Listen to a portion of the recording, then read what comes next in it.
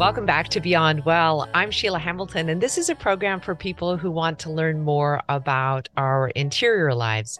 And I think that probably the last 3 years has been the most difficult time since I've been adulting in watching how families have had to interact both with the pandemic and with growing concerns about youth mental health. A recent CDC report has really confirmed what a lot of us could believe from the sidelines, which is that our young people are really suffering, especially young adolescent females. Dr. Jim Polo joins us to talk about this really alarming trend and what maybe you can do as a parent if your kid is struggling. So this is a topic that Regents has been thinking about a lot as well. How so? Oh, yes. There's just no question that the children and adolescents have been struggling for a number of years. I mean, well before the pandemic. And the Yeah. pandemic has made things worse for everybody, but it's especially made things worse for adolescents. And so, a lot of the recent studies that are coming out are really kind of revealing the sheer impact and significance of what kids today struggle with. I was fascinated to see that more than two-thirds of females openly admit to struggling with severe anxiety and depression. Oh, They're yes. and they're not just saying that I'm sad some days. That this is people who have actually thought about either self-harming or suicide. Yeah. So first of all, the what the CDC does is they do what's called a youth risk behavior survey. They do it every 2 years. It's national for children that are between ninth and 12th grade, and they survey about 17 to 20,000 kids. So Mm. lots of data. And basically, the trends in terms of the data have been getting worse for the last 10 years. Wow. But what was most significant on this last survey, 2021, is it shows that it's worsening for our female adolescents. Mhm. And essentially, almost 60% of young female adolescents are reporting symptoms of persistent sadness, persistent Yeah. hopelessness, which is twice what the boys are reporting. Now, keep in mind, boys and girls are both getting worse, but girls much more so. I heard one report, a physician kind of likening it to the onslaught of adolescence is coming where they're entering puberty much earlier with the added complication of the isolation of the pandemic and also the difficulty of the most socialization happening with just their phones. Talk to me about those two issues. How important do you think those are?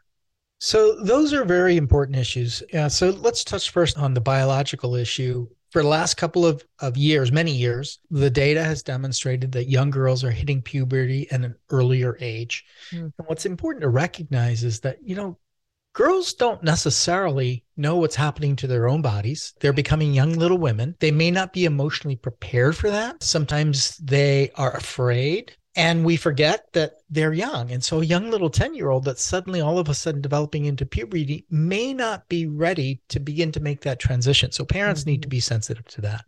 Now, from a social perspective, and this is something that started before the pandemic, kids have changed how they communicate. They've Yeah. changed how they use social media to engage with peers, with friends, with groups. And one of the challenges with social media is once something's out there, it's out there for good. So, Yeah. for example, cyberbullying has gone up, even though real time bullying in school has gone down. But the Mhm. challenge with cyberbullying is you can get re-traumatized over and over and over again because it's out there for good and it can be shared, it can be sent back, it can be replicated. It's always going to be there to impact. There's a lot of social factors in terms of what's really propelling challenges for adolescents that are growing up in a very difficult period of time.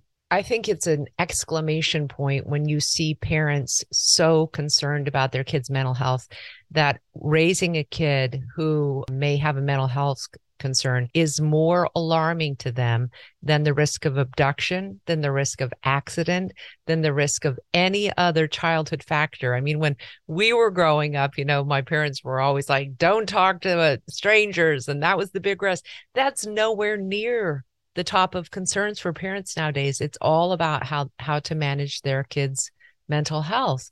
So what kind of advice are you giving to parents that are saying, I am stuck. I don't know what else to offer my kid?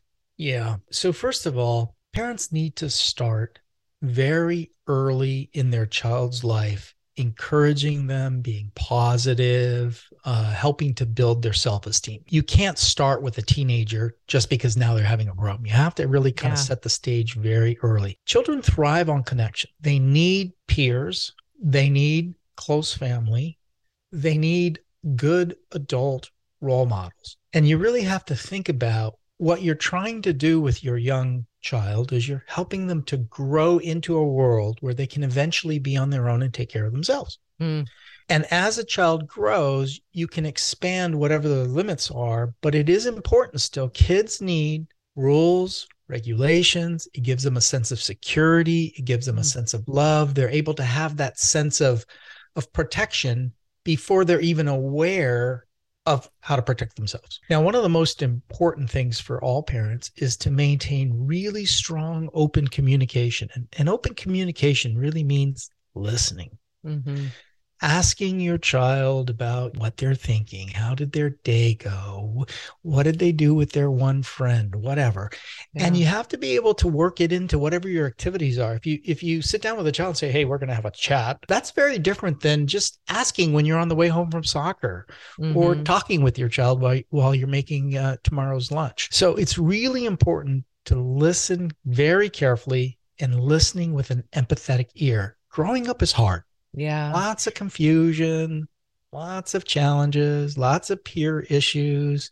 So it's about listening to see what they're experiencing and being supportive rather than trying to fix everything right away. It was interesting parenting, Dr. Polo, where the time that you might want to have the talk is like, okay, you're headed out to a middle school party. I want to talk to you. I know they're not interested, but they get home late at 10:30 and they're having a snack. And it's almost like when they don't have to look in your eyes face to face, that they can have those open-ended conversations with parents.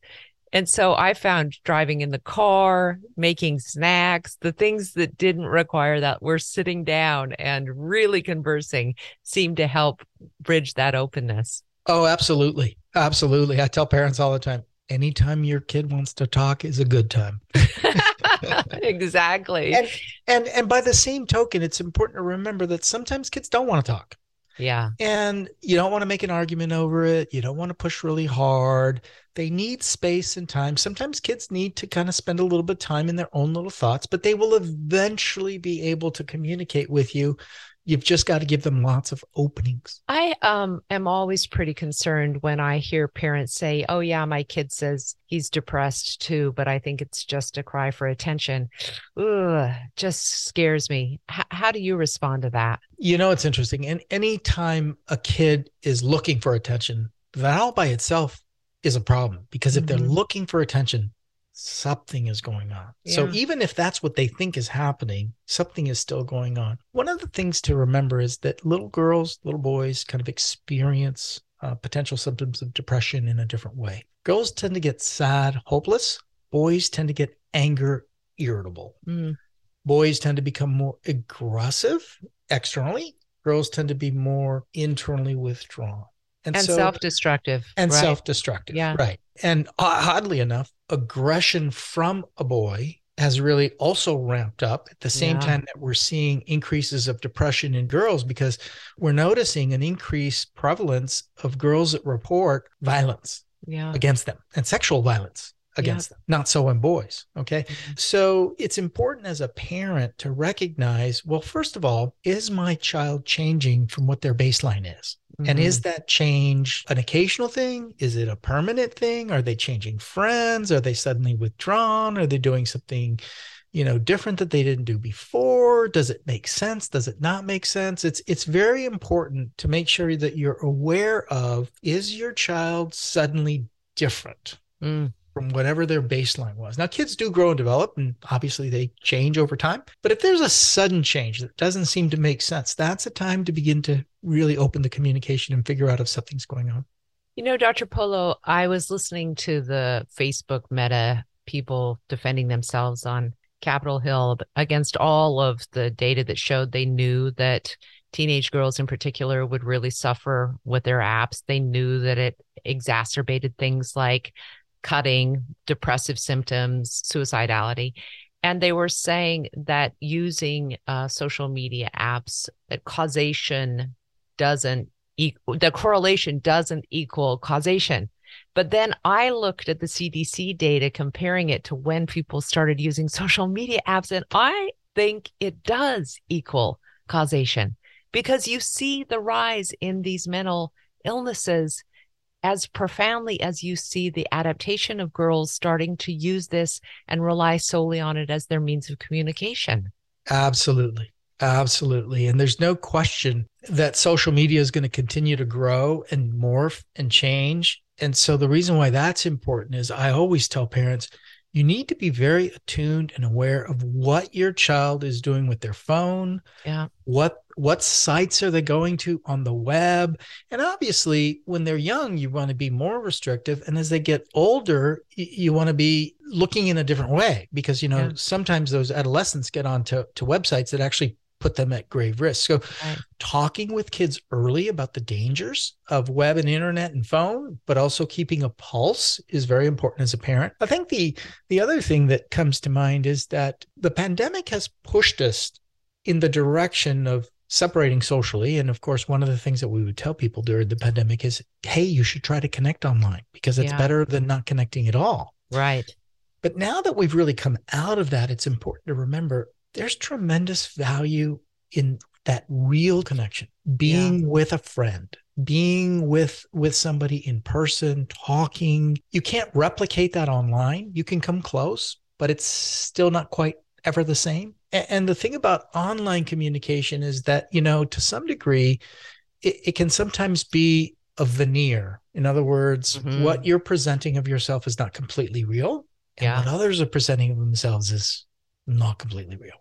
Yeah, I came on the plane back with a young, very conscientious dad who was talking about the difficulty that his 7-year-old daughter, very good soccer player, was having because two of the teammates on her team had Instagram pages that their parents ran for them, and they had thousands of followers, and she still didn't have a phone. And I said, they might appear to have something now, but the moment that they go through a period that's awkward or they get braces or whatever, it's going to turn upside down. So you have to hold steady with what your values are around the use of these things. So you're touching on something that I think is really kind of amazing. We are now in a time period where some of our young parents grew up through this social media. Yeah. And so their perspective on the value or the ability to use it and so forth is different than those of us that grew up without social media. Yeah. I have to be honest, when it comes to Instagram, I don't even have the time to manage one for myself, let Yeah. alone manage one for Totally. A somebody else. kid. Okay. Manage Exactly. one for a child. And Yeah. and anytime parents are getting in the business of trying to facilitate communication for their kids, Mm, they run the risk that they're communicating in a way that doesn't really help the child. You yeah. know, children need to communicate in an age appropriate manner with Yeah. peers in an age appropriate setting. Adults creating that for them, not sometimes so helpful.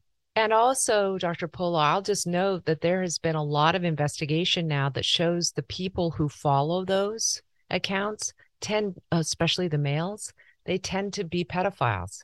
They're not just people, regular guys who are supportive of the kids' soccer. They tend to Well, be pedophiles. So it can yeah, be very, very dangerous. you'd never know who's on the other end of the receiving of any kind of social media. And, I worry about young kids that are communicating with people online Yeah. that they've never even met. It's one thing if, hey, Joey down the block is a kid that just got a phone. I have a phone and we're texting back and forth. Isn't that cool? Yeah. But very different communicating with somebody they've never met and don't know who that individual could or couldn't be. Totally. I mean, I feel like I get trapped in catfishing that I have no idea how I got there. I can't imagine what that must be like for a young adolescent girl.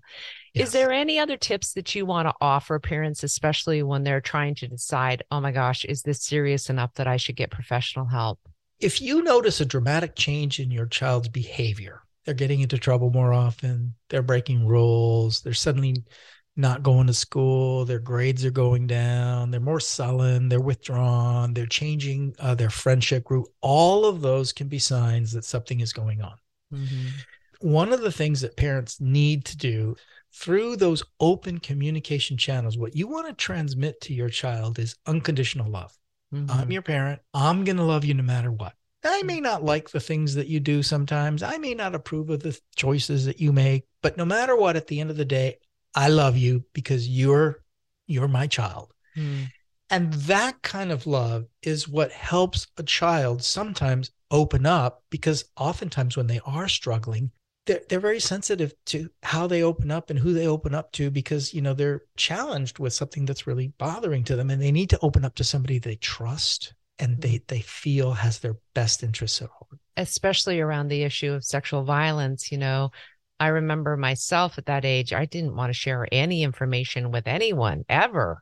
No, So you manage a lot of these experiences and the sadness that you might go through during those periods where you should have someone you can reach out to. And sometimes if it can't be a mom or a dad, it could be an aunt that you really, really trust, right? there's something else that I think is important. Parenting is hard. It's not easy. Yeah. So I tell parents all the time, first of all, you don't need to be perfect. It's okay to give yourself a break. It's also okay to make sure that you're focusing on yourself and taking care of yourself, because if you don't take care of yourself, you can't really take care of your kids. Mm. And then the other thing for parents is connect with other parents. Connect with people that you trust. Bounce ideas off of a good friend or an uncle or a brother. It's very hard to parent. You shouldn't have to necessarily go through it alone. Yeah, I love that, Dr. Polo. Thank you again. It's always such a pleasure to see you, and how wonderful to catch up.